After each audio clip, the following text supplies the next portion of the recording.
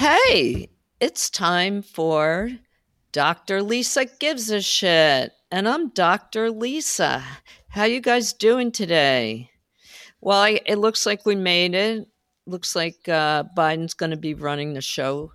We can breathe a little easier there, but the COVID's going up, so that's like people are starting to freak out. There's a lot of anxiety out there. Believe you me, you're not alone in this. So there's a lot of mental health facilities that you can check in with and you can get help with. Send me a note. I've got plenty of ideas for you. Okay, if you need any help. So I'm really excited about who I have on my show today.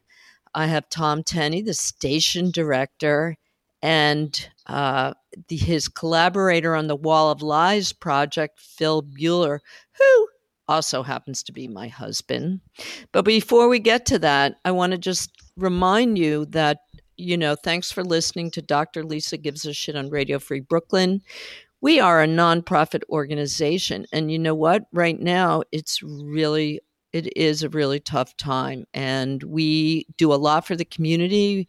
And we bring you really good programming of all sorts. And we are a really valuable addition to everyone's life. So you should make a donation. Just check us out on Radio Free Brooklyn /donate. Go to radiofreebrooklyn.org.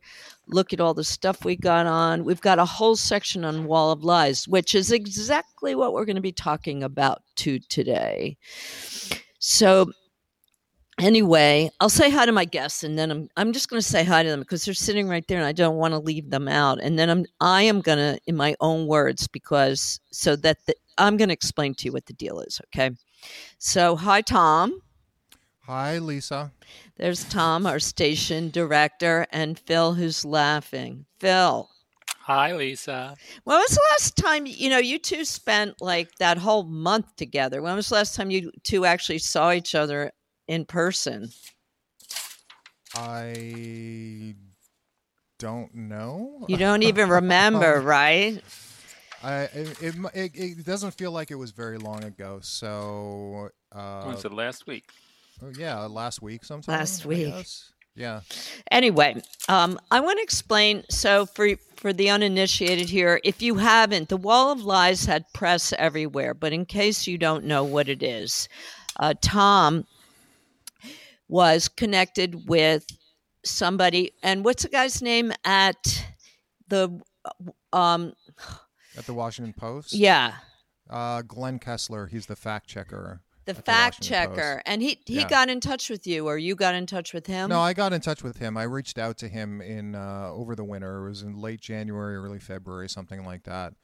And I asked him if they wouldn't mind sharing the database with us. I didn't know if it was proprietary or not, but I figured it couldn't hurt to ask. And they were very happy to. I think they sent it the same day I asked them. Oh, really?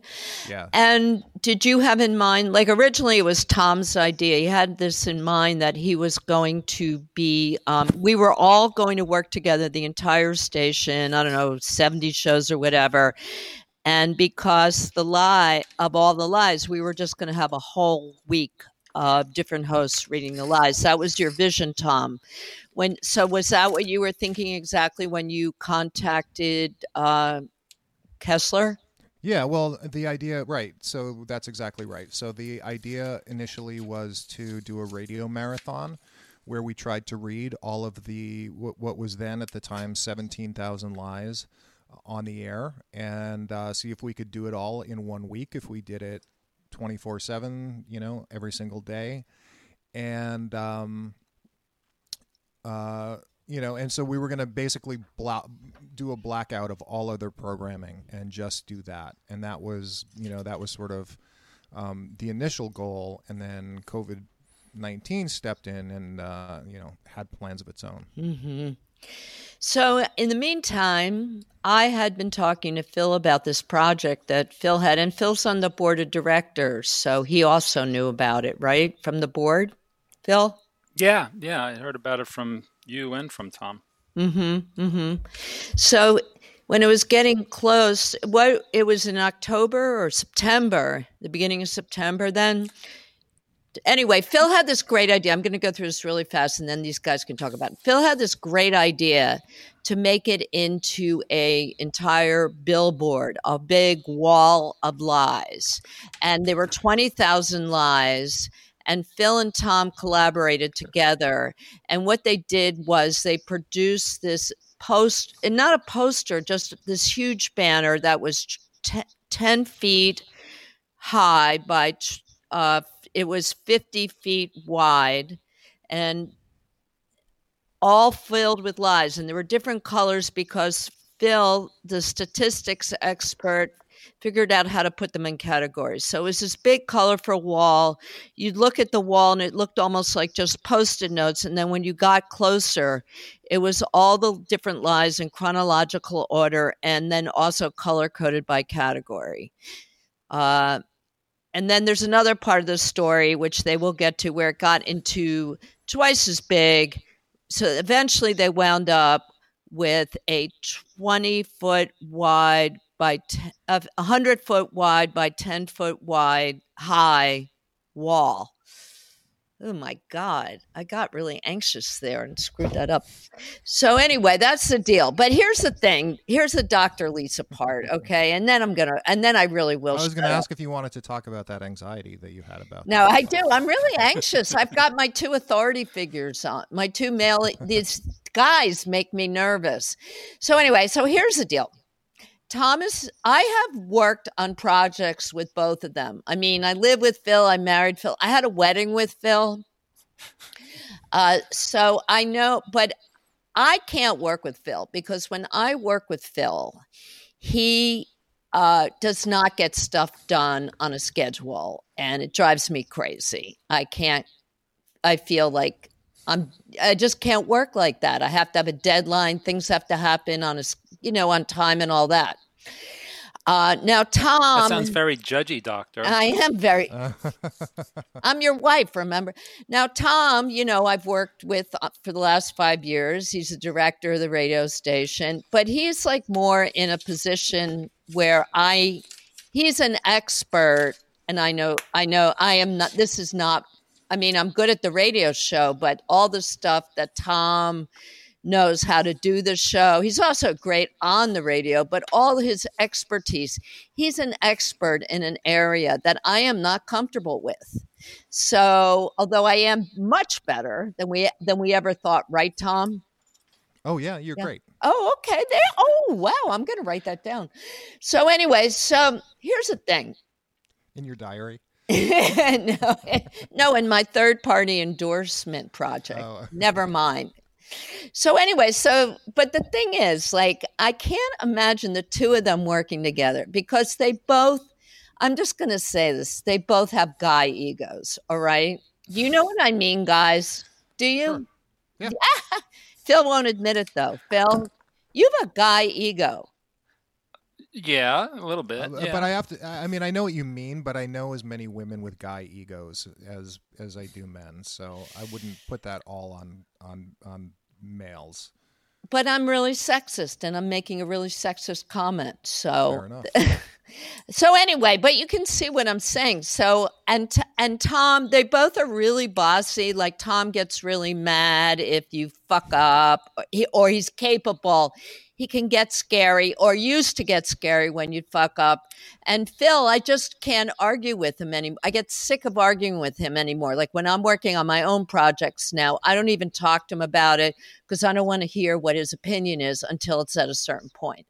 So part of what I'm really interested in, that's just 20 years of being together, Lisa. No, but part of what I personally found fascinating is how these two, I have never seen either of them collaborate as well as they did with each other. And I'm not kidding. And also the project they did, I have never in my life I've been a first-hand witness to a lot of assorted projects, believe you me, creative projects, but I have never seen anything blow up so quickly as this project. So it was this huge resounding success. It's not over yet. It still has some some future in it, which we can get to. But anyway, how the fuck did you guys get along? Like, how did they do it? How did they get along? I mean, anyway, so I want to find that out, but I want to turn it over to you guys. So why don't you just fill in what I didn't fill in about the project, so that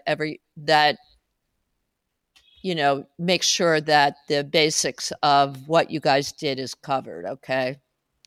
I mean, I think you covered it pretty well. It was just something that started out as a radio project, and then, I never crossed my mind to do it as a visual project because I'm not a visual artist, and that's not where my mind goes automatically. So, and that's where, Phil came in, and we just sort of, we kind of put the ideas together, and, well, the bones was a good idea. I mean, if you go, how do you bring to mind and then dramatize 20-something thousand lies? I guess the core of the original idea was to take that database and then dramatize it or make it real for people by how long it would take to read them. In other words, the temporal, how long things take. And it just would take, I don't know how many days, Tom, but a week for the host to read all of them. That same idea, if you just take it into visual space, becomes how much space would those lies take up?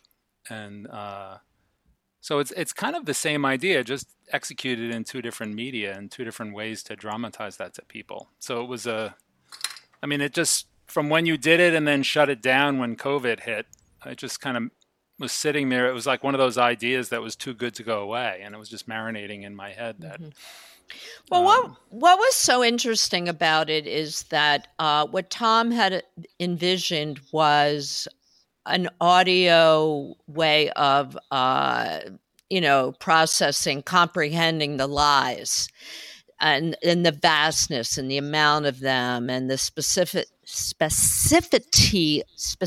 whatever. And Phil made it a visual, and then you could kind of see it all at the same time. And it was very, I think either way it would have been overwhelming, but this was really interesting because we were all able to experience it together, right?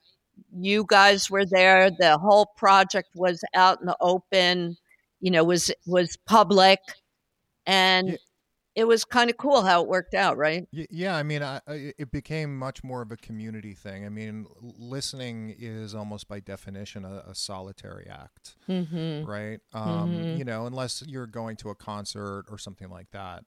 But you're tuning into the radio. There's something very personal and very intimate about radio listening.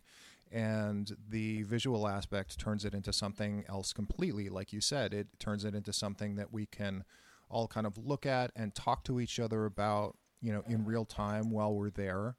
And the other thing that I really liked about it being visual was that you didn't have to come to us to get it, right? Like, it sort of came to you. It was something that you couldn't, the second wall is 100 feet wide by 10 feet high, and you couldn't really ignore it when you were walking by. It was, the kind of thing that sort of overwhelms you and kind of pulls you in, even if it's just to go, what's that? And I think that the response is that feeling of being overwhelmed. Whereas if it's done on the radio, you can turn it off. It's sort of the expected response is, Jesus Christ, shut the hell up. Right. Doing this for a week. Right. That's interesting. And throw your iPhone across the room. I hadn't thought of that. I hadn't thought of that. That's interesting.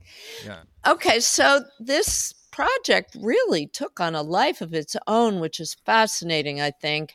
And I thought maybe you guys could tell us the story about where you first put it up and then what happened and how it got moved. Sure. And we also want to include like all the mass attention it got. So I think maybe if you want to talk about that too, maybe talk about that first, so people can understand how epic it was. Or Well, I think it's that's all one story, and I yeah, I think guess yeah, it kind of is. It went from epic to more epic. You're right. I agree. So go ahead. And I look at it like the waves of exposure. We originally intended it just to be a pop-up thing on a weekend, so like 2 days, and to make an event out of it. We were going to, Tom had the idea to have a live radio broadcast on Sunday. And by the way, folks, this is at 12 Grattan Street in Bushwick by the Morgan L. And it was in conjunction with Pine Box Rock Shop, which is a very popular local bar that happened to have an empty, gate wall next to it. So there you go. All right, go ahead. Yeah, so it was, once we had the idea of this big 50 by 10-foot wall, where to put it, and the perfect place seemed to be a Pine Box, because there was that empty fence next door. And then Heather Rush, one of the owners of Pine Box, basically, she's always done a voter registration drive. So I asked her to do a voter registration drive. So she got involved for that weekend. And then Tom had the idea to do a live radio broadcast. And so we were going to have this kind of, party on the street for 2 days in front of the wall. And that was kind of the extent of where I thought it would go. I kind of knew, we both knew it was going to be it's a photogenic thing. I mean, the background of that is almost made for an Instagram world. Okay, so I'm going to interrupt because I'm keeping this moving. All right. And I get annoyed when Phil talks too long. It's my chance to talk over him. Say, you interrupt Phil a lot more than you do me, but that's because you're married to him, I'm sure. No, it's just that it was a very exciting launch. The thing looked amazing. Phil, let's give Phil full credit for putting that whole thing together as far as like the text and the imagery.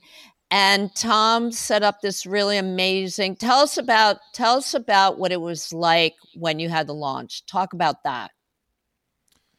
The Phil, launch... I'm sorry, Phil. Are you mad at me? I'm looking at him. No, mad I don't know who you're talking to now. Okay, yeah. Okay, Tom, go ahead. Is the direct question to me? If it's not to me, I will. Okay, go ahead. Do it, Tom. Okay, I the launch was just, as Phil said, we just wanted to have, kind of a big party and, do a live broadcast and sort of, let people come and experience. And certainly Phil and I wanted to see how the wall was experienced by other people. So we created this event. A lot of people came. Chuck Schumer came to see it unexpectedly, and I got to interview him on the air. So that was really super exciting. But yeah, we thought after that first weekend, that was basically going to be it. We were going to leave it up until the election, or just until the election was decided. And then, it got vandalized, and then the story, sort of continued from there. But we got a fair amount of press for it, even just for, the initial launch. Right. And I think Phil? it was because sorry, now I'm interrupting you. There's too much to talk about and not enough time. Phil, why don't you tell us about the vandalism, since we live like 2 blocks away from the bar, and tell us about that. Sure. Yeah. The wall took on it's like waves of attention, waves in the story. So the first wave was putting it up and having everybody come by, and the voter registration, and then Chuck Schumer came. And that was another wave of attention. And then that was on Sunday. Then Wednesday, my studio actually overlooks that wall. So it's very convenient for me to go out there. And Lisa, you and I were with Astro getting our morning coffee, and rounded the corner on my way to my studio, and then saw that the wall had been defaced. Mm-hmm. And then as it got closer and closer, you saw that it wasn't just like typical tagging that goes on out here in Bushwick. It was kind of like hate speech. It was vote Trump or die, and then stand back and stand by, and the whole wall was covered. So that was like a body blow. And then I sent some photos. We wouldn't have even seen it for a while, but I sent photos to Tom, who then passed them on to Radio Free Brooklyn. And then Tom got this fundraiser going to replace the wall that I think we had enough money in a couple of hours to do that. But I was so bummed out. But the reaction of the Radio Free Brooklyn group, like Tom and Rachel and Rob and everybody and Sal, were just like jumped back into gear. I mean, Sal was sending out press releases again about the defacement that got it even more attention and took it to a whole nother level. So it was like a waves. We rode the first wave, and then this was the second wave of Tom, what was your reaction? Because when you heard about it, and then like to get all that love from posting about it and how people responded. Yeah, it was. I mean, that was great.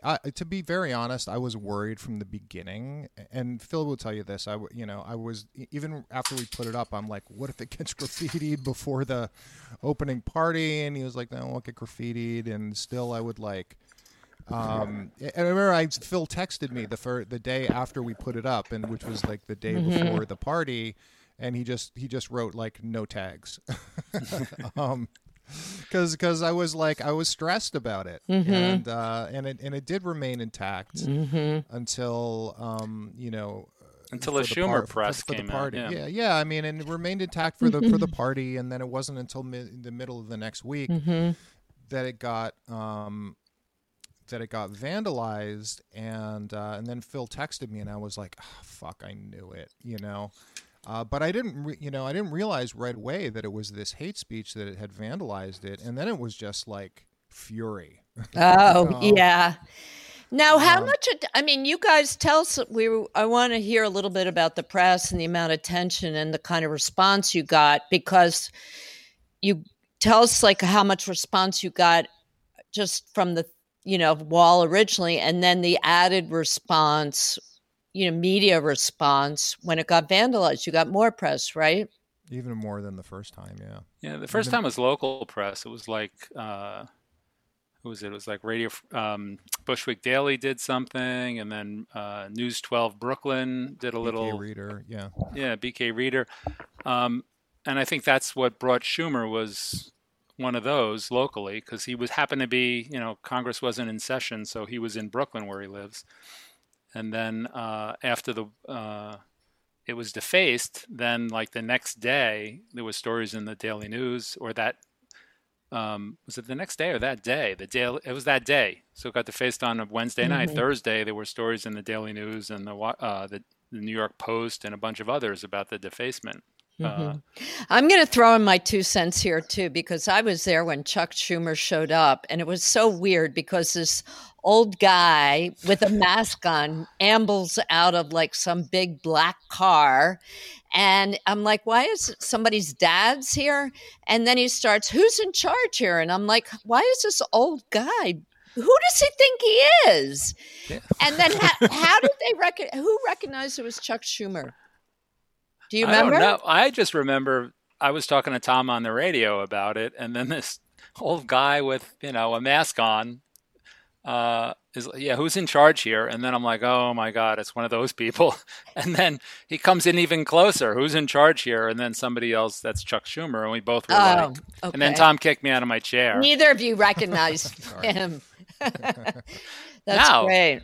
So, okay. So you get all this press, the thing gets vandalized. That's very disappointing. But then there's this huge, like really surprising silver lining, right? Who would have ever expected that it would get vandalized? And then all the, donations and love pouring out from that, right? Yeah, I mean, I don't know if I would characterize it as silver lining exactly. Just because, I was kind of happy for it to be sort of, over, and to be up until the election, and right. That's great and everything. We did the project and it was successful. Lemons to lemonade. How's that? Is that it? That's better. Lemons to lemonade, I think, is better. That's okay. That's definitely okay. That better. works for us. Well, it definitely changed how the community saw it too. I mean, they liked it as a public artwork on that Saturday and Sunday, but then it became they got really defensive about it. Kind of they owned it at that point because they couldn't believe somebody, would write Proud Boy graffiti. I mean, this is like a bastion of Bernie Sanders supporters and out here in Bushwick. And for you to imagine that somebody would write "Vote Trump or Die" and then stand back and stand by on this thing, people really took it personally. And then there was kind of this, I don't know, community ownership of the wall, which then translated to me and I think to Tom as it went from a project we put up to a responsibility we had now to this. Oh, that's what interesting. This became. Yeah, I also want to add, in case people can't picture this, it's right next to the local bar.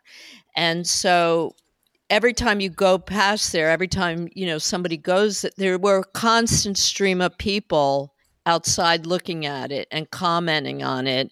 And then if Phil or Tom was there, we'd say, oh, here's the artists. And then they would get all, be surrounded by people asking questions. But it became very much a living thing because it was out in public, 24/7, and people would hear about it and come by. And you could go there anytime and talk to people who were looking at it. And unlike most projects, you just got a ton of immediate feedback. Isn't that right, guys? Yeah. Much different than like having a gallery show where you go to the opening and then it's silence after that and you wait to see if you get a review. Here it was anytime I wanted. My studio, like I said, looks out on it. So anytime if I looked out the window and I saw a crowd out there, I could walk downstairs and then talk to people. So did you notice a difference in the reaction from when you first put it up till when it was vandalized? Did you notice like how people were behaving around it? Oh, for sure. I mean, it became they became much more. What are you going to do? And I would put. What are you going to do about this vandalism? We had to put a note up, so we kept people posted. So I would post little, I'd post up a bunch of notes like, "Oh, it got vandalized, but we're raising money to put it up somewhere else." And fix it. So people keeping them posted because they would go into the bar or wherever and ask questions about it, say coffee next door. So we wanted so people were coming out special to see it. And then what changed it also where the community owned it was, we didn't mention this yet, but on top of where it said "Vote Trump or Die," somebody cut out right out of the vinyl mural, cut out Trump's name. And then spray painted behind it on the fence, hearts, and then in this pink color. And then over "Stand Back and Stand By," they basically covered that over and then spray painted "Love Thy Neighbor." So it was kind of the community response to this vandalism. Yeah, it had a whole dialogue in the neighborhood. It's so awesome. And also, I just want to remind you guys, if you're listening, well, you are listening if I'm talking to you, but go to Wall of Lies on radiofreebrooklyn.org. There's a whole, there's a whole repository of all the photos and press and stuff like that. So you should go check that out so you can see exactly what we're talking about. Wait, what did you say? I wasn't listening. I was okay. That's it, Tom. You're off. No, I just told people to go look it up on radiofreebrooklyn.org/Wall of Lies. Tom, you were next anyway. I want you to tell everybody. I want to hear what happened. How when you got donations to repair it. How did it get to the next phase? The phase in Soho. How did you? Well, right. So we got roughly $4,000 in donations, and so that allowed us to build twice a wall of twice the size, which we got on immediately. And then I also hired a security guard for to look after it for the 2 nights between when we put it up and when we were going to have the sort of second opening party in Soho.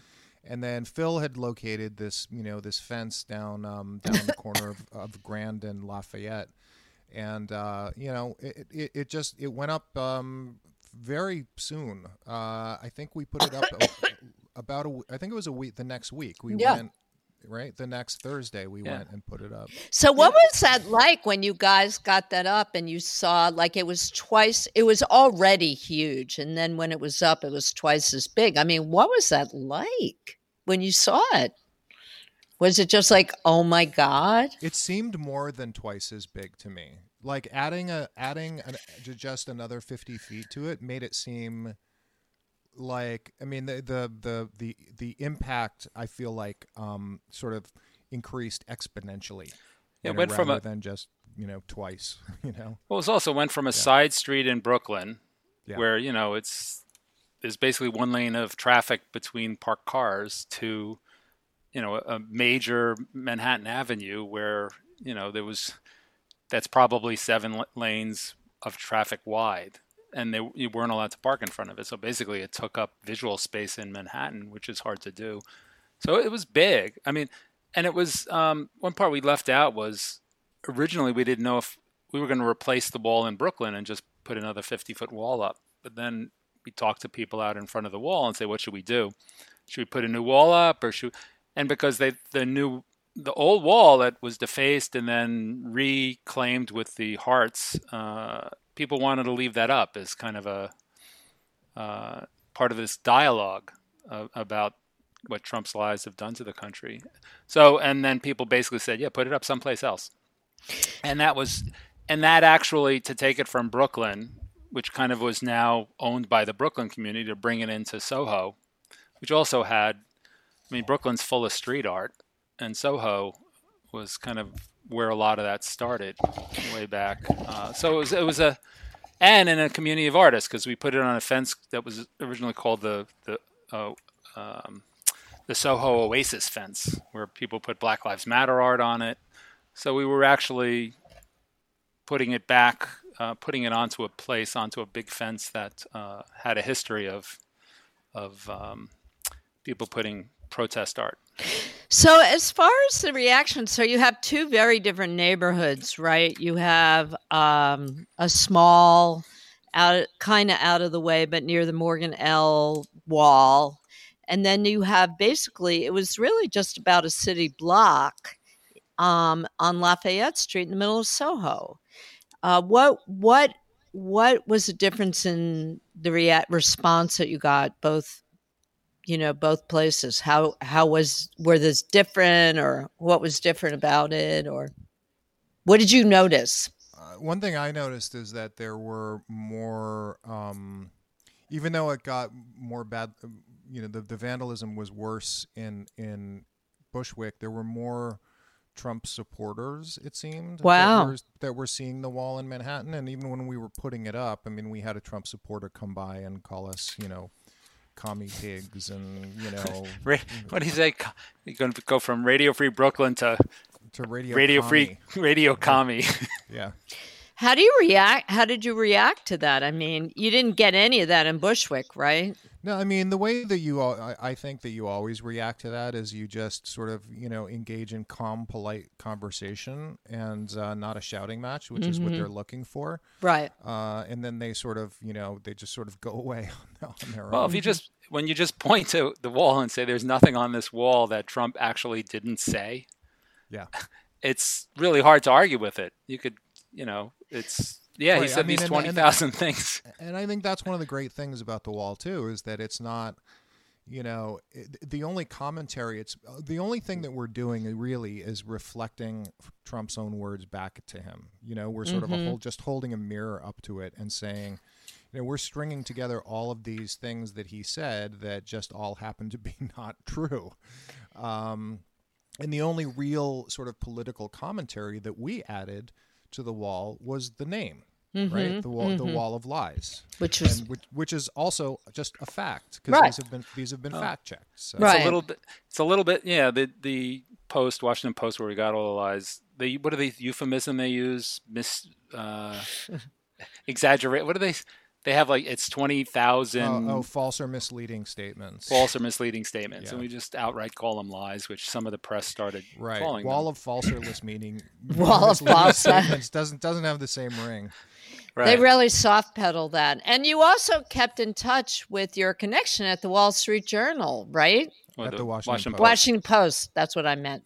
So you. Oh, he tweeted out about a lot of the other thing we didn't talk about. We got press, but Rex Chapman, who was an ex-NBA player, he had 1 million followers. He tweeted it out. His tweets got like 20,000 retweets. Rosie O'Donnell also. Rosie O'Donnell, Chuck Schumer, and Judd Apatow. Yeah, Glenn Kessler from who was the fact checker. He retweeted it, and then Washington Post people retweeted it. So it kind of, and especially since it's even in Instagram, it's so visual that it will stop you when you are flipping through your stuff to find out what that is. That it spread. We couldn't keep track of where it went. It just kind of went out in the wild, and it probably had millions and millions of impressions. But we had you can't no idea.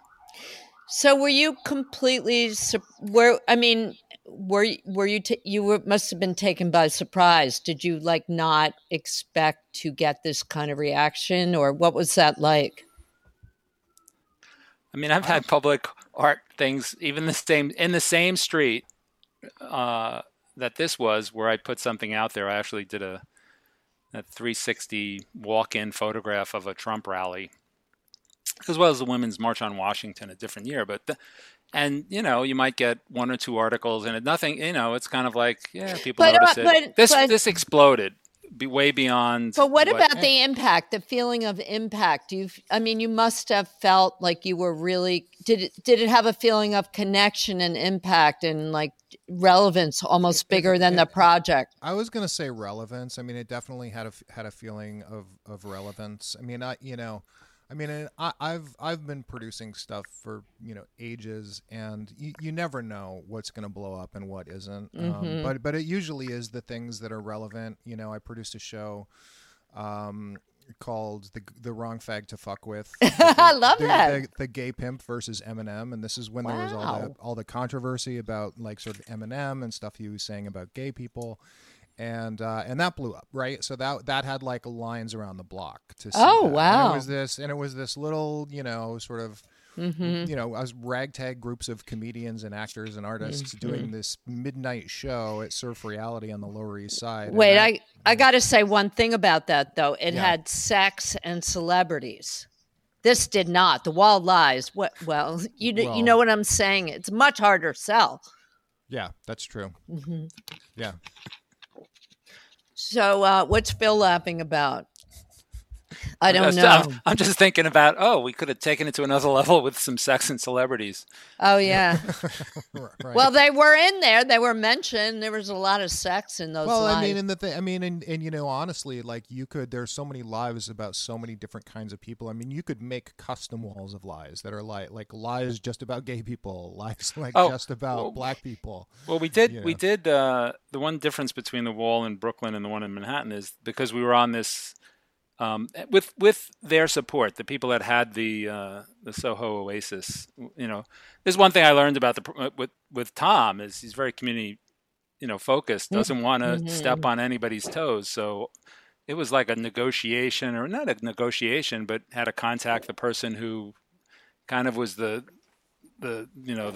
spirit behind the Soho Oasis, and she wanted all the artists whose work we might move to be contacted and get their permission. And so it really, you learn that it is a community, and then once you get the community behind you, boy, you can really go even further than if it's one person. If it was me, or if it was me and Tom, and then me, Tom, and Radio Free Brooklyn, and me, Tom, Radio Free Brooklyn, and Bushwick, and then Soho. So right. it part of it was, and I think the press and all of the social media picked up on that it wasn't us, it was the wall. Yeah. And what I loved was when I love reading the commentary on other people's posts on Instagram that you're totally disconnected from. Your name's not on it. It might say Wall of Lies, and then you read the love and the hate. And people in New York were really, in Bushwick and in Manhattan, that this was the people from New York were like, this was a New York thing. This is what we did. Us New Yorkers did about Trump right before the election. So they took ownership of it and pride in it. Mm-hmm. And, if I can circle that back to what you were asking at the beginning about, collaboration, I think that's one of the reasons that this worked so well is that I don't feel like there was a lot of ego in it for Mm-hmm. Phil or for me. Mm-hmm. I mean, because it wasn't about our work as artists, it was about the work, period. Mm-hmm. Mm-hmm. It was about the thing that we were creating. Yeah, and I can attest to, I mean, the radio station is based on a very community, I mean, Tom, it was your vision, but it's very community oriented. And I love how many people and the radio station, how Radio Free Brooklyn embraced it as their project too. Mm-hmm. And it really did feel like it was a community, and then the people at Pine Box, Heather and Jeff, they were involved. And really people did feel ownership of it.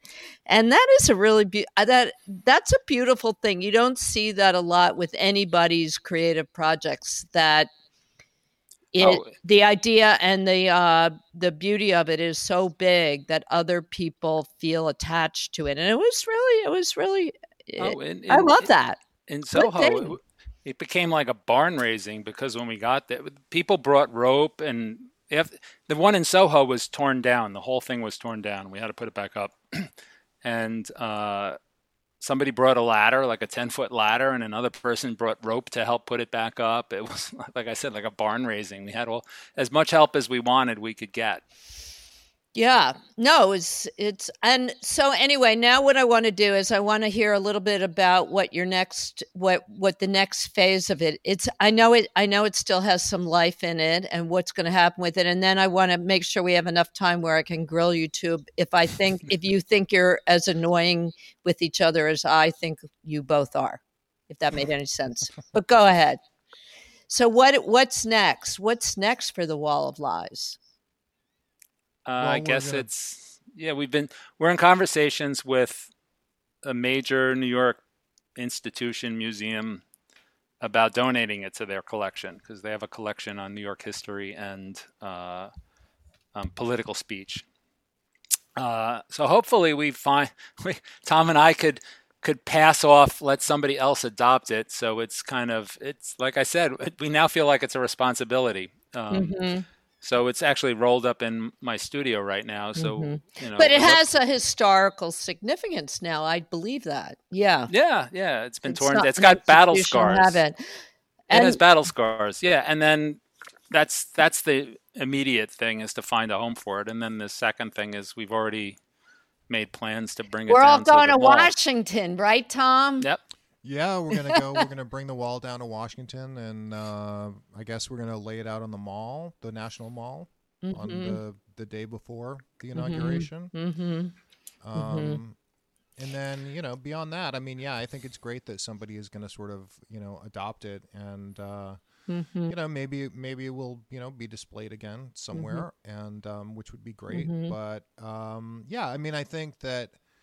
Maybe we'll make it bigger, because we'll have to see if Glenn Kessler has the lies since the wall. But I mean, I feel like there's a certain amount of relevance that's going to disappear after Biden becomes president. But then in 20 years, when people are looking back on like going what the hell were we thinking?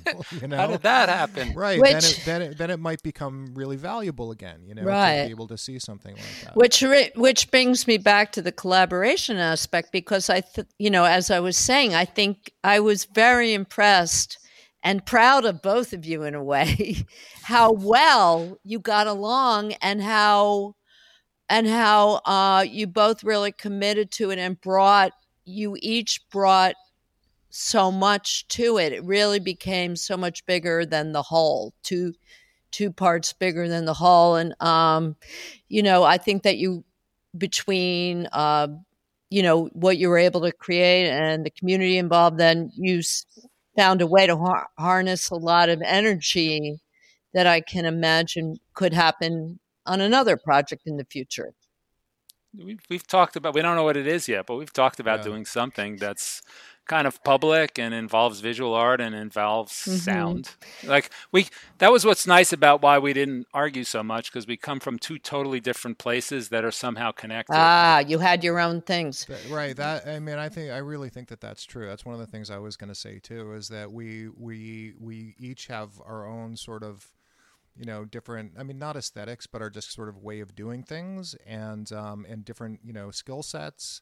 And I think that putting them together, I mean, there were times that, there were ideas that I didn't like as so much, but, but when you think about the end project, which you have to do, you sort of say to yourself, this is not a hill I want to die on. I want to see I want to see this thing, this thing happen. And, and for the most part, I mean, I thought working with Phil was very, very easy, to be honest with you. Really? Yeah.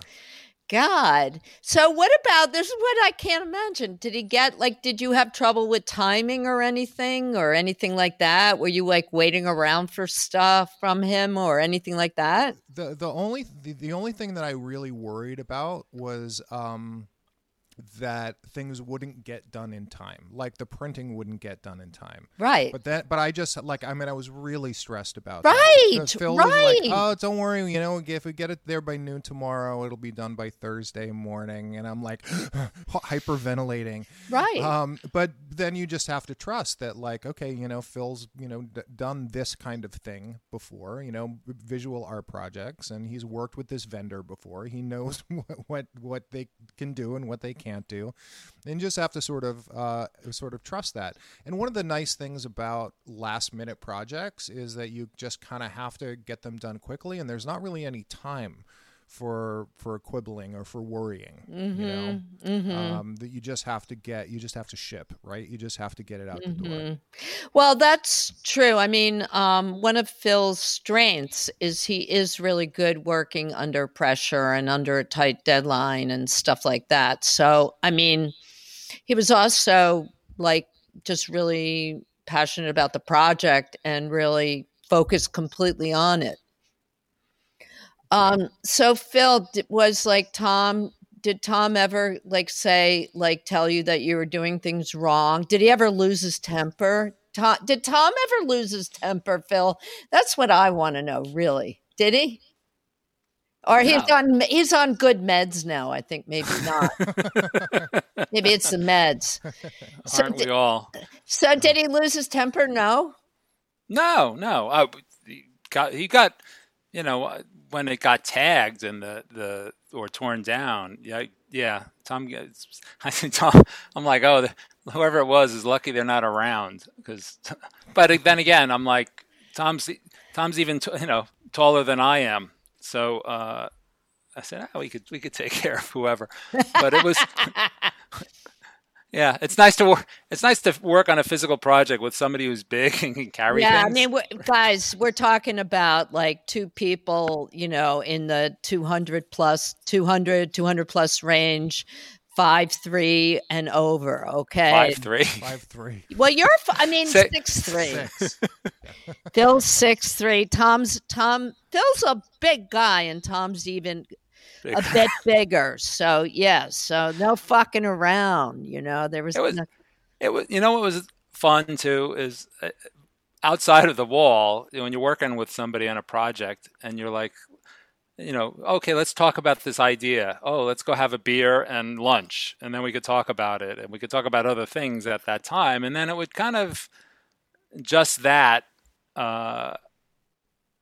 we became better friends during that whole process. So then that makes it so much easier because, you don't want to get your way. You want to have the other person, it work out for them too. And they get what, their vision comes true. So it was kind of a nice, way to cement a friendship. Mm-hmm. Yeah. Tom, did Phil talk shit about me at all? No, we didn't talk about you at all, actually. He didn't talk about me at all?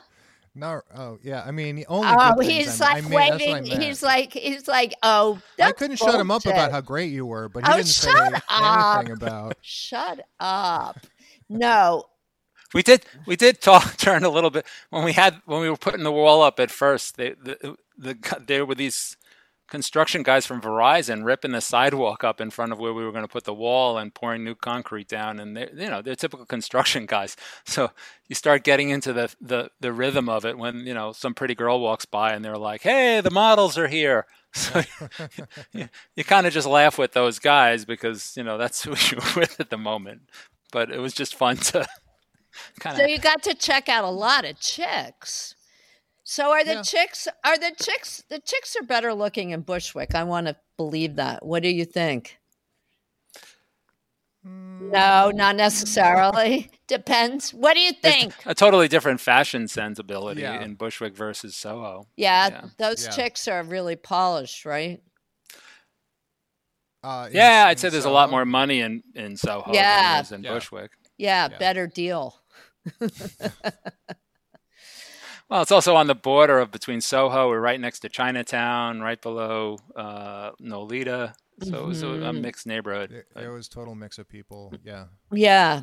That's why I was saying we could tell there were Trump people driving by or whatever, because that's a major outlet back out to, you're going to get out and go to Staten Island or go over to Bay Ridge.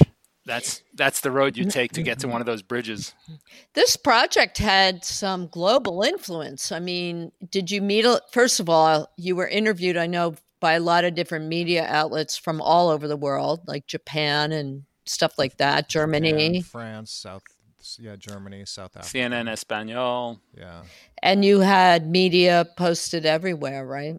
All over? Yeah, I mean, we've had, right, in those countries and in Russian TV actually put something up on YouTube, Russian state TV. The timing was perfect because if we had done it in this, it was just that the election was we put it up at the beginning of October. So we had 1 month and then the second wall went up 2 weeks later. So I think media was hungry for another story, but one that they could put their own wrap around it. Mm-hmm. So it kind of landed right at the right time for a lot of media, especially the interest outside. And it was funny, later it came to us that the wall, if you were from like CNN and Espanol, it was an allusion to the border wall with Mexico. So there was a whole nother connotation that originally we were looking at as here's a wall we put up, as a public art piece, but then it became another wall. And I'm still getting emails and messages from people who are like, I'm sorry I missed it, or be putting it up again. I get phone calls. Really? I Wow. I get messages from the GoFundMe page. Wow. Yeah. Wow. Yeah, a lot of people are really, they come down to see it and then they're bummed that it's gone. Wow. So, I'm looking forward to, there's a fifth grade, teachers reached out to us from a fifth grade class in Massachusetts. So we're going to be doing like a conversation with this group of fifth graders on Zoom. Yeah. Oh, yeah. Are you gonna record that? You've got to. I'm sure please we will. do. Maybe please do. You've got to post it on the Wall Lives page. So, did you learn about how other people saw, our government or anything like that? Did you get a different perspective than one that you had, or were you made aware of different perspective that different people had that would come and talk to you? No, it's what you'd expect. There's two kinds of people. We mostly, probably 90% of the people we met or saw on social were, definitely going to vote for Biden, and the other 10% were, and so you'd see that reaction just like you would on social media. I'd see more of it. There's not a lot of middle grounds right now, right? In terms of where you stand. Yeah. So it's either it's one side or the other. And, do you think people from other parts of the world understand they really get it? What we get? 100%. I think the Germans and the Japanese in particular, and the Italian press actually did a lot of stuff on this wall. Mm-hmm. I mean, if you had a history of democracy now, but it had a history of fascism like Japan, Germany, Italy, I think that was particularly. I think they particularly wanted to shine a light on that. Agreed. Mm-hmm. I mean, our biggest allies, and yet, they've lost faith in the U.S. a bit. Tom, it was so annoying. You know what the worst thing was? Phil wouldn't shut up about the wall lies for a month. Like, that's all he talked about. Come on, you got to give me, you can imagine, you got to give me some sympathy. Can you imagine what I went through? Sure. I mean, you know, I don't know what to say about that. I live alone. I guess my cat probably heard a lot about the wall of lies as well. Were you told? Were you as was it like it really consumed all of Phil's every waking moment? Yeah, well, did it feel like that for you? Phil also had the added job of doing all of the digital stuff. Right, that's true. So that's a big difference. But yeah, I mean, I was pretty much focused 24/7 for those first couple of weeks. Well, it wouldn't go. It didn't stop. I mean, we thought we'd be done. I know. But it wasn't the same story. It was a new story every day of what happened that day. That was crazy. Yeah. It was. You haven't heard about it much since. No, I haven't. Phil, I was pretty good, right? I was pretty supportive. Yes, you were very supportive. I really tried, guys. It wasn't easy sometimes. His fingerprints are on there. Whenever I had the fine tuning of like the explanatory text and the color key and all of that, how to make that look. I'm not a graphic designer, so the long copy. I'm good with long copy is really what happened. I'd send her some graphics. I mean, to the point about not being a graphic designer, and neither am I. I mean, I think that, I mean, while there were different sort of design treatments that Phil came up with, what we came up with was so very basic that it's like, I mean, people ask me, like, who did the design? I mean, I would say, like, Excel, Microsoft. Because basically it's just a grid, I mean, just a grid with color coding. And that's it. And that's not that was easy to do with. No, I'm not saying in the that, scale. That's not my right. Yeah, that's not my point. I mean, my point is that I mean, without us going down some super artsy road with it, I mean, I even was sort of I thought at first that the name was too basic, right? That we should go with something that was like more like it's naming an art piece rather than the Wall of Lies. But that turned out to be 100% the way to go with it, is to just present, right? Yeah. And so not present our, for lack of a better word, our ego within it. Let's just present what it is in as simple a way as we possibly can. Well, that's what I love about projects like that, because from beginning to end, through and through, it was literally just the facts. And just there was like all the creativity. There's so much of it, but it's invisible to what is seen. Right. What, Phil? No, that's. I just said what you were going to say. We were just going to say that the only thing we signed it off with on the original wall was somewhere in the corner. It kind of gave the color code, and then it gave Instagram handles for me, Tom, and Radio Free Brooklyn, and a credit to the Washington Post. So it was very underplayed where it came from. Okay, guys, you know what? I'm going to say thank you because we only have 2 minutes left, and I want to say goodbye to everybody and tell them about our really fabulous new sponsor and everything, the City Running Tours. So thanks, and I am really excited to see what happens with this, and I just want to remind everybody, go to radiofreebrooklyn.org and Wall of Lies. There's an entire section that you can see. Also, you should listen to Tom's show, which is on Thursdays. Same lineup in the evening right after mine. Mine's 2 to 3. And Tom, yours is? Mine's from 8 to 10. 8 to 10, Frequency Theory. And that's PM. PM. Thank you, Phil. So I this was very, very interesting. It's and I can't wait to see what happens in Washington. So you're going to be January 19th. January 19th. Look for it, guys. In the meantime, I just want to tell you about City Running Tours, which is a great tour. They offer neighborhood running tours. Don't you think that's really awesome? Like you can go and run around the neighborhood as a tour. It's a very cool idea. It is. It's a really great idea. And I've actually heard really good things about that particular tour company.